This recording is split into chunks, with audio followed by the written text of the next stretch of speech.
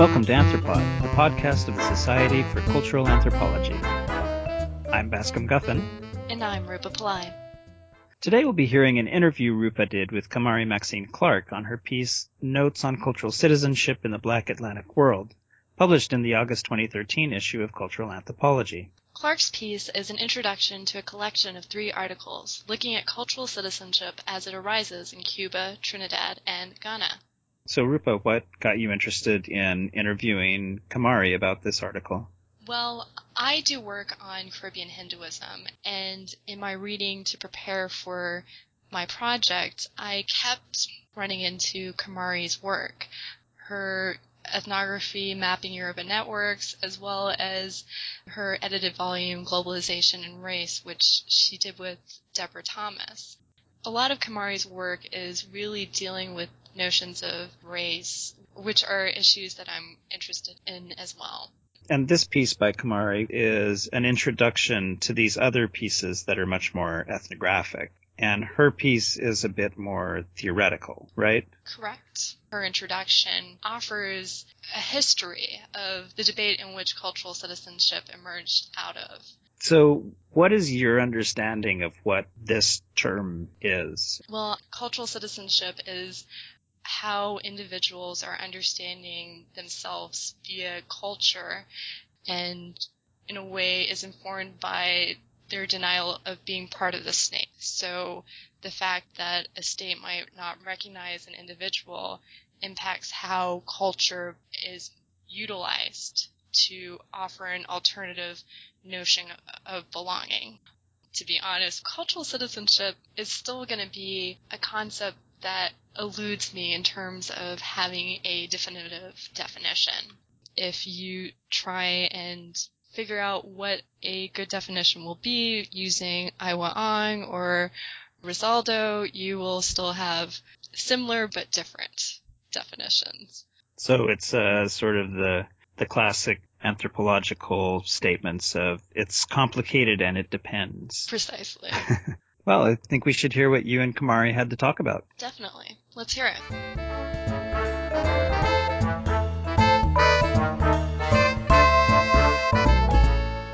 Today, I'm speaking with Kamari Maxine Clark about her article, Notes on Cultural Citizenship in the Black Atlantic World. Kamari, formerly a professor of anthropology and international and area studies at Yale University, is a visiting professor of anthropology at the University of Pennsylvania. Kamari, thanks for taking the time. Oh, you're welcome. My pleasure. So I understand you just got back from the field. Where were you exactly?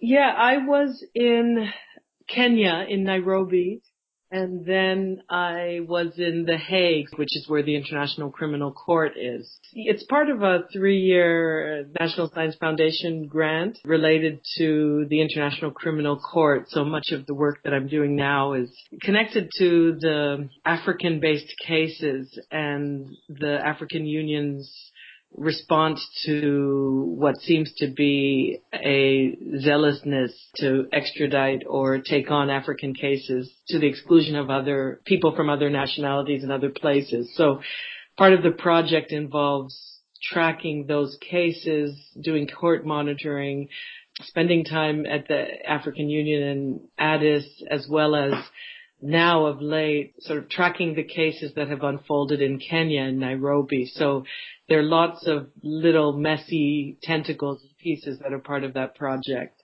So what exactly do you mean by African-based cases? All of the cases are cases involving African perpetrators. Okay. So they're classified as extreme forms of violence in these regions. So in Kenya, there were indictments and investigations underway, and now the cases will start in The Hague at the International Criminal Court in the fall. There are currently cases with the Central African Republic, and recently there was a conviction out of an African-based case in the DRC. So I'm underway. It's a very messy and interesting and dynamic project. Well, maybe later on we can discuss that messiness and the struggles of doing a multi-sided project. For now, let's turn to your article that has just been published in the August 2013 issue of Cultural Anthropology. This is part of a forum that looks at cultural citizenship in the Black Atlantic world. A great way to start this conversation is explaining what exactly cultural citizenship is.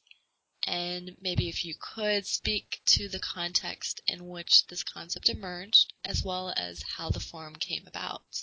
Well, when people approached me initially to comment on the AAA panel around which this issue was taken up, I thought, wow, 20 years ago, many of us were trying to think through this concept, but is it still a relevant term, and how is it? And it really pushed me to think about the genealogy of its emergence. So let me just map that. One of the most dynamic sets of contestations over the term was a contestation between Aiwa Ong and Verena Stolke.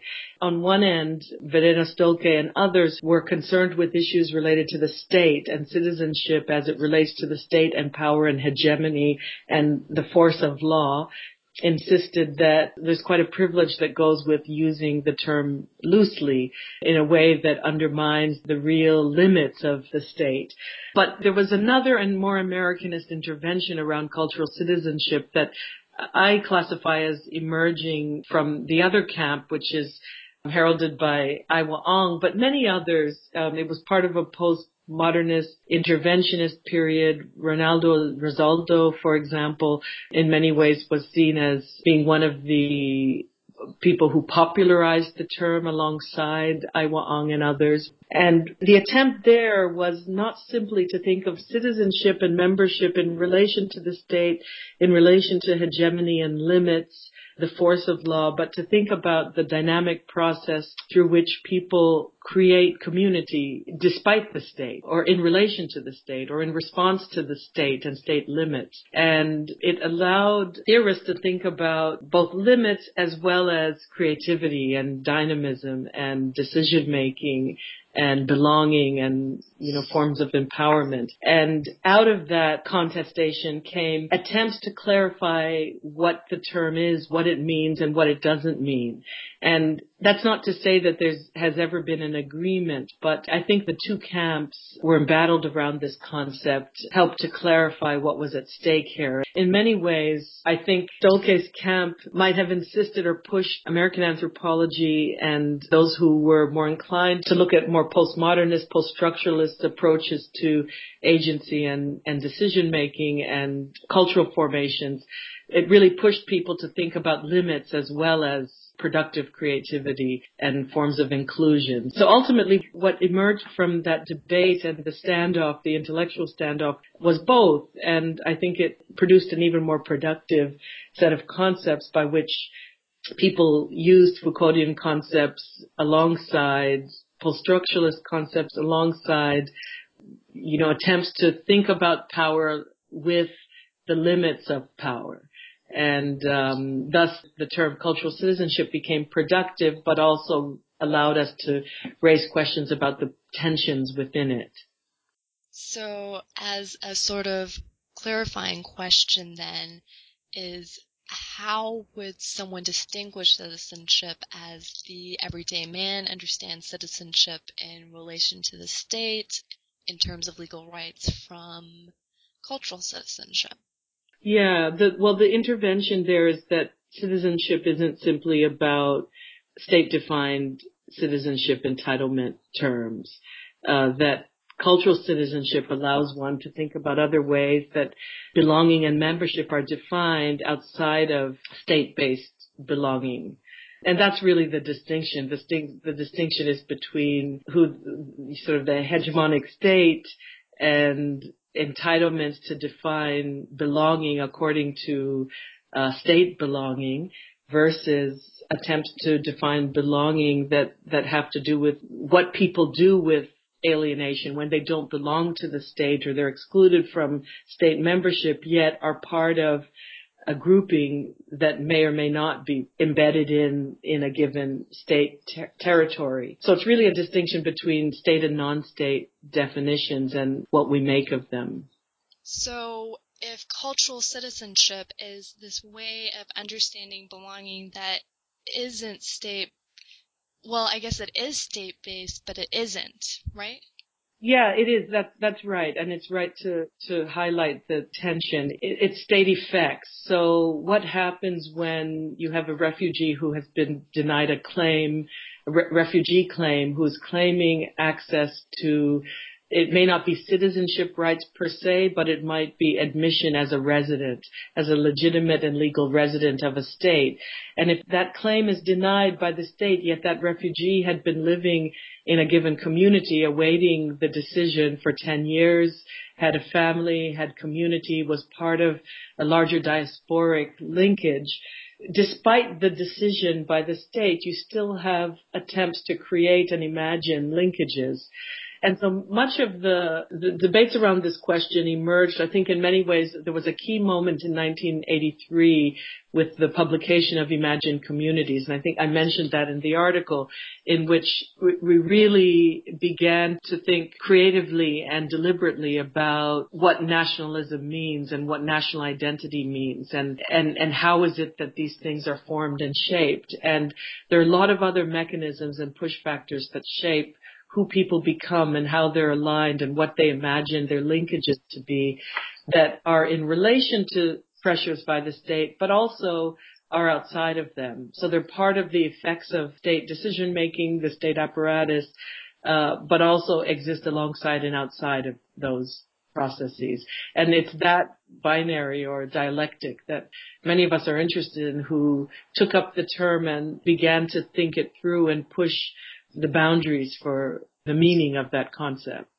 Well, that sounds like a very messy thing to work through with so many different elements of it is, it isn't, but it is. Yeah, and I think that that's the way we ought to live our conceptual lives, really, that, that modernity has brought us many fixed categories and concepts. What many of us who are interested in deconstruction and interested in demystifying these social categories that appear real and fixed, what many of us are committed to in many ways is thinking about the way that those things exist in dialectic terms.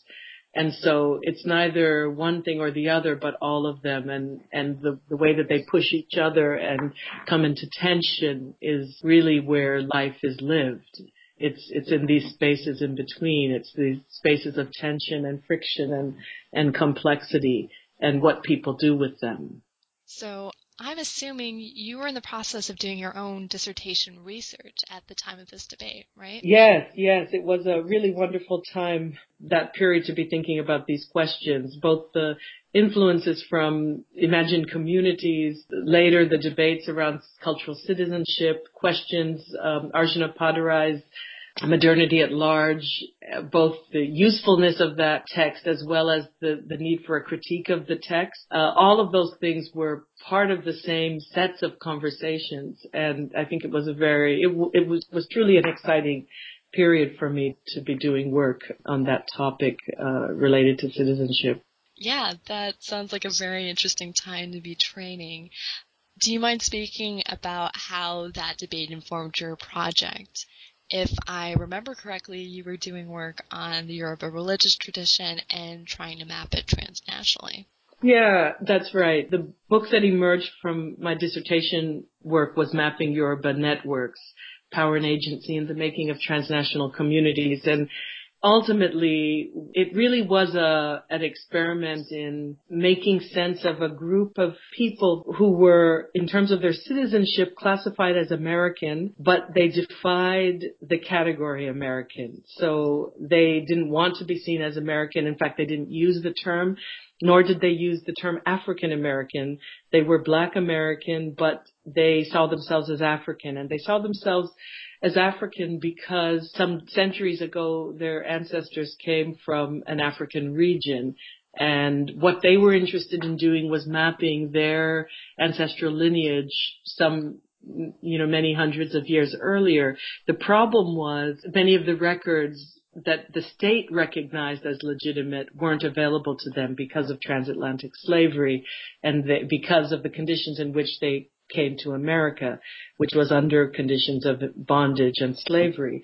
And so these Black Americans, after the Black Power movement of the 1960s in the U.S. and mostly the East Coast, started a revitalization movement a Black revitalization movement to reclaim African traditions as their own. And part of that reclamation moment involved reclaiming Yoruba. They saw themselves as Yoruba practitioners. They used rituals and forms of divination, forms of liturgy and law to assert their place as African and as Yoruba more specifically. And so one of the things that I was interested in was asking, how does this reclassification project even happen? How is it that this can be seen as a legitimate mechanism? How is it that these forms of cultural citizenship can be taken as relevant and legitimate? And what are the ways that these diasporic yearnings and transnational yearnings are made real in the Americas, in this community that they've created on acres of land in the American South, where they've built this village with kings and queens and compounds and, goat and sheep, etc. They've built an aesthetic that could, for most people, look like an African village in any region in West Africa. And so I was interested in taking a look at the architecture, the imaginary, the forms of ritualization and the workings of the law and history, to think about how this reclassification of citizenship happened, and at what points is it seen as legitimate by participants, and at what point are there tensions around the legitimacy of this community. And so that was the focus of the research. In many ways, it was being propelled by these questions of cultural citizenship and national imaginaries and deterritorialization, and the ways that we might think differently of the state and the field when these sites are outside of traditionally demarcated state boundaries. I guess to make this concept more tangible, could you offer an example from that research of that tension within this community in the American South that could illuminate cultural citizenship a bit more? I think the most profound for me was the use of ritual mechanisms for creating legitimate forms of cultural citizenship, what they saw as legitimate forms. Because in many ways, when I started the project, I was interested in legal questions. I was interested in a set of other questions. I wasn't as interested in religion per se or religious nationalism. I tried to avoid it, in fact, and it just kept on hitting me in the face. And to use the term, I couldn't avoid it because it was central to the ways that people were conceptualizing and legitimizing their world. So to give an example, one of the things that they do in the village is they do these river readings and roots readings in order to determine who is who, what people's descent line is. Sort of like contemporary DNA readings. Before DNA reading came in fashion, one could go and do a roots reading, and it's still a popular way of knowing about the past and in Oyotunji, but people also pursue DNA readings, of course, alongside them. And so with this roots reading, one would figure out one's ancestral line and maternal line and paternal line.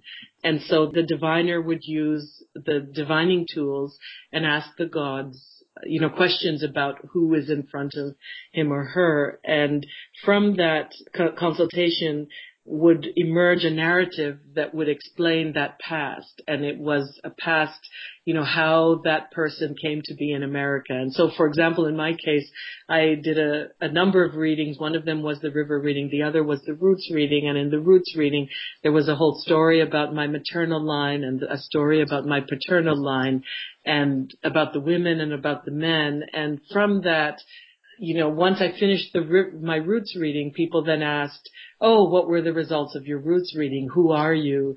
Where are you from? Where were your people from? And this is an innovation that, of course, emerged in the absence of the kind of ancestral line that one would have if one wasn't enslaved and lost all records. And so it's an innovative form, but it's seen as a highly legitimate form because it's seen as diviners communing with the ancestors, and that in of itself is seen as a legitimate form. And they're asking questions and getting the word, and with the word comes the possibility to interpret that message, and in that message then a statement about the past. And so that was the story about, without going into depth, the book really goes into depth because I actually use that as a case my own roots reading as a way to talk about the delineation of the past and the way that these ritual mechanisms are used to identify and understand the past. And so an interesting process. There are many other readings that are done, a whole range of readings. There are incantations, and there's a particular structure of incantations that are used for ritual.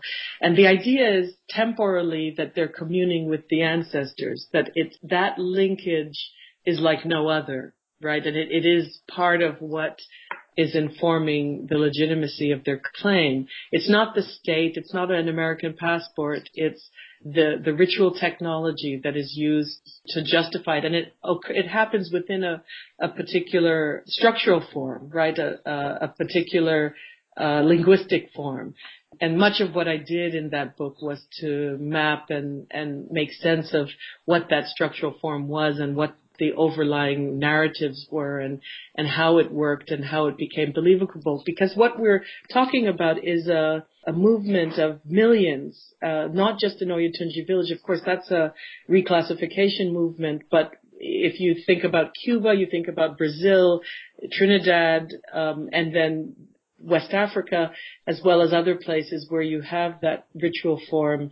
We're talking about millions and millions of people who are part of that movement. And so it's not to be taken lightly, I think, in any form. And in part, what I wanted to do was understand the narrative structure, the ritual form, and how these reclassification and transnational linkages were made real. Yeah, that's pretty incredible how this village in the American South gets connected all over the world through these rituals. That's right. And the rituals, that's one part of it. I mean, there are many other mechanisms, but I think the ritual forms are probably the most profound.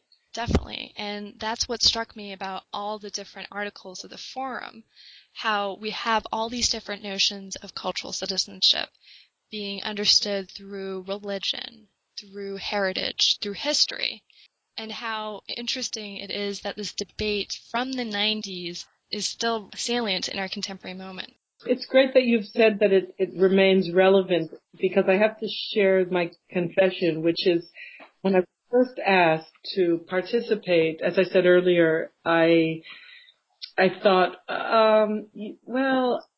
is there anything else that I can contribute to this debate? I felt as if I had already published a book on it. I didn't know that there was much else to say on this topic, and I wasn't sure, what the value would be of having another AAA session on the topic.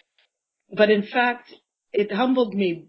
I mean, to think about the significance humbled me in a sense, because the reality is that when I started to think about the literature and the debates, my work and the work of others, I realized that actually the cultural citizenship language didn't hold the same traction as it did in other regions. And that's part of the tension that I raise in the introductory piece.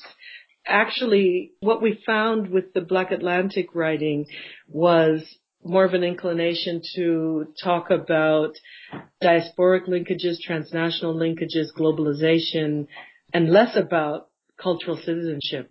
Just to clarify, the Black Atlantic is what exactly?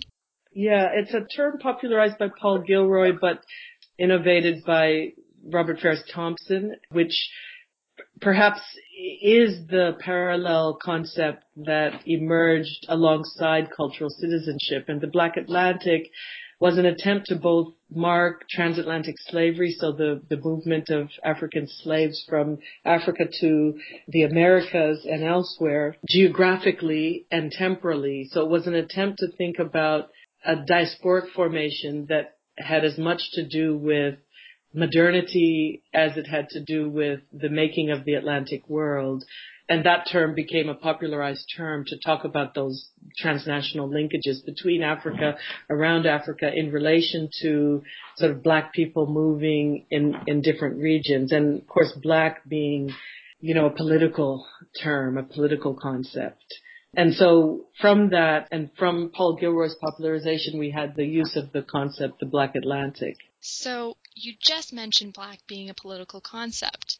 Do you mind teasing that out a bit more? Because I think in the United States we have a very specific understanding of what Black is in relation to race. But within your introduction and the other articles in the forum, it becomes very apparent that Black is something more complex. I suppose you could say it's everything and nothing.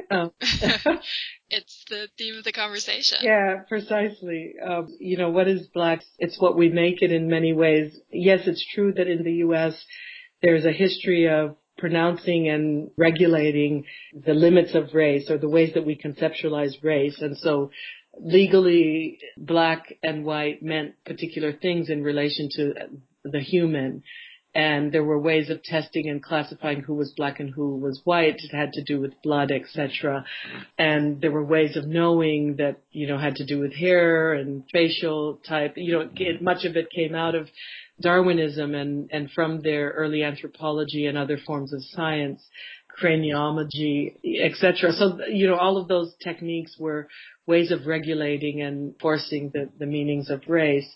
But what we have, if we fast forward some 150 years, what we have are the effects of racial regulation, which has led, part of the effects have produced forms of identification and inclusion and exclusion that are very messy, that can't easily be regulated, that, with mixture, we've had the far more complex ways of thinking about identity. And so when I talk about the Black Atlantic, and many of us who write about issues having to do with race, when we talk about Blackness, we're actually talking about Blackness being what people claim Blackness is, as opposed to us regulating what that category is, with recognition that there are effects that emerged in the modernity of state formation, American state formation, that regulated the meanings of subject formation, right? So racial types were regulated, as I've said, but from that emerged a much, a messier form of conceptualization where someone who might not look Black according to those historical phenotypic classifications may very well claim Blackness as their own because of descent lines or because of a whole range of other things, their sense of ancestry, etc. So for that reason, we use it in a cultural and political sense, that it is what people claim it is. So that's part of the apex of the conceptualization. Well, one of the last points you make in your introduction is the challenge you put to the reader to think about the ethnographic field and the methods we use to study it, which is an interesting question to pose. I can't think of the last time I was challenged like that in an introduction or an article. So I'm curious what prompted you to ask that question of your reader.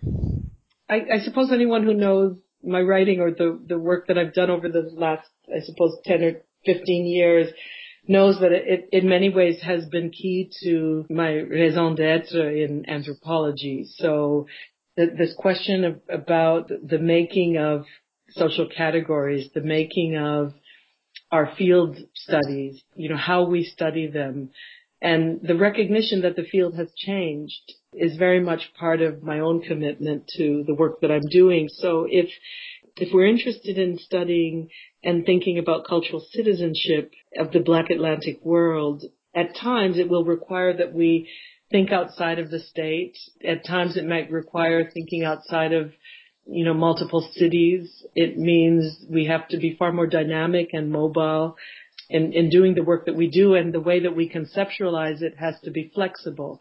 And in many ways, the current project that I'm working on is a reflection of that. What happens when we're interested in studying formations that are movements in the making? What do we study? And it's much unlike the inception of the popularization of early anthropology, where you would have people who were an expert of a given village, but couldn't tell you much about anything beyond that village. And the reality is that this approach that incorporates thinking about cultural citizenship, thinking about state effects, what happens outside of these regulatory bodies or outside of these units known as the state, it really does force us to rethink our methods and to conceptualize processes well outside of the sort of traditions of our field. Even when I started teaching at Yale in 1999, one of the first courses I taught was a course on transnationalism. I taught another course on transnational methods. And what was that? Maybe 14 years ago, that was a course that had never been taught, had never been thought of. It was not, the field was changing very rapidly even then, the way that we were conceptualizing what was acceptable.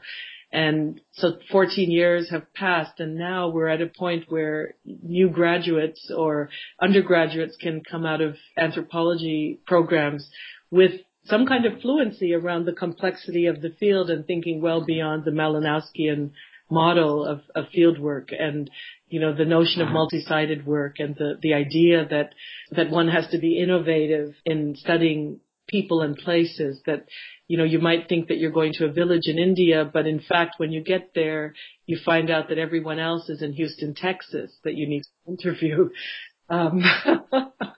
What does that mean?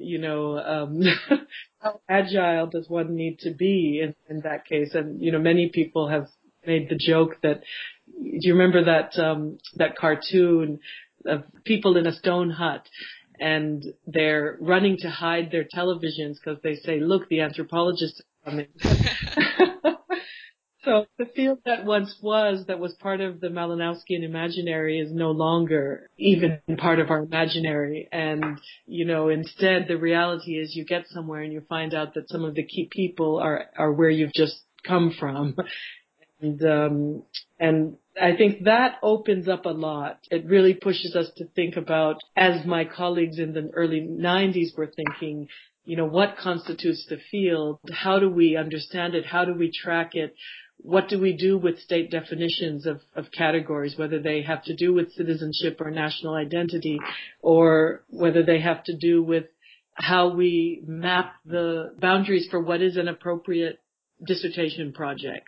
And unfortunately, there's no one answer for that, we've come to see. There's no formula. One can't say you do 20 interviews in this one region and do surveys in the other region. It's far more complex. And that's why I ended the piece by saying that we need to think about how we study the field, how we make sense of these formations, and it involves looking introspectively at our own assumptions, our own categories, and our own agility and what's possible within the domains of our own institutions and our own projects. Yeah, and I think it is those possibilities that are really interesting and sometimes frustrating when we think about a project and how to do it. The multi-sided nature of the majority of projects now bring up questions of feasibility and what happens with this constant movement between places. Yeah, I think so. And I think also there's a temporality component to it that I think is important, that for those of us who have made these scholarly questions part of our lifelong agenda, and even if not lifelong, doing a one-year project, probably, if it's a one-year project, then we have to be clear about what's possible within a one-year project. But for the most part, there are multiple phases. Even after one finishes a dissertation or one finishes one project, the reality is that the project is never finished and things continue to change, and one has to really stay on top and recognize that it's always, movements in the making. Things are always changing, and they have been, and it makes it far more complex. And so the temporality aspect, in my case, what I wrote about and studied in Oyotunji Village in the 80s and 90s is, it's a very different place today. And, there's phase 2 or phase 3, phase 4. I think it's important to think about multiple phases that are part of these projects, and perhaps it involves accepting the humility of that reality, that there's a certain part that's knowable in our limited constraints, and that's what we pursue, and then we do what we can and be innovative in figuring out the other pieces that we can also pursue and understand. And we do just that. The other thing I wanted to end with is to say that I think cultural anthropologists could do a lot more teamwork and field work. teamwork, working within groups. I think that will be a key to the increasing complexity of the work that we do. Okay, so do you mean collaborative in terms of collaborating with the research subjects? Yeah, well, not just, perhaps with the people who are subjects of our research, but also with experts who are fellow anthropologists, with our students, with future students, people in the field who become students. Now with this ICC project that I'm working on, it's based in multiple regions. We just finished phase 1 in The Hague. We're moving to Addis in January. And I've been working with teams of people who are interested in and writing about similar issues, not always the same, but, we meet, we convene, we compare notes, we do interviews together, we reflect, and then we move on to our own projects, or our own focus and our own questions. But I think we need more of that and not less. And of course, there are limits. One needs the funding in order to do that. You need to be able to support that kind of project. And if not, then one needs to be innovative with collaborative work. And I think increasingly this will be critical for the success of these complex projects, increasing amounts of teamwork and collaborative work. I think that really is key, and we need to figure out ways in the academy for those of us who are tenured or, in the process of tenuring our colleagues. Right now in cultural anthropology, we're not really able. The measure is an individual measure of success and of achievement. We often, we look at individual contributions. Every now and then people have articles that they've co-authored with others or books that they've co-authored with others. But for the most part, the emphasis is on individual contribution. And I think more and more we need to create evaluation mechanisms that allow us to reward those who take on complex projects and do it with teams to set examples for others, especially students coming up, for what is possible. And I think we need funding resources that allow for that. We need incentives that allow for that. And I think only with more ambitious thinking about what's possible around collaboration can we really start to tackle the real complexity that many of us are trying to understand, but at times failing miserably. Yeah, I think the future you're envisioning is something I would love to see the discipline pursuing. Good, we're in agreement there. Yes. I'm joining you.